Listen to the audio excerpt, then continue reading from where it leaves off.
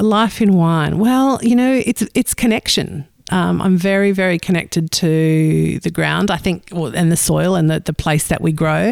And I think of all the products that you put in your mouth, wine really does take its terroir and its growing area really, really seriously.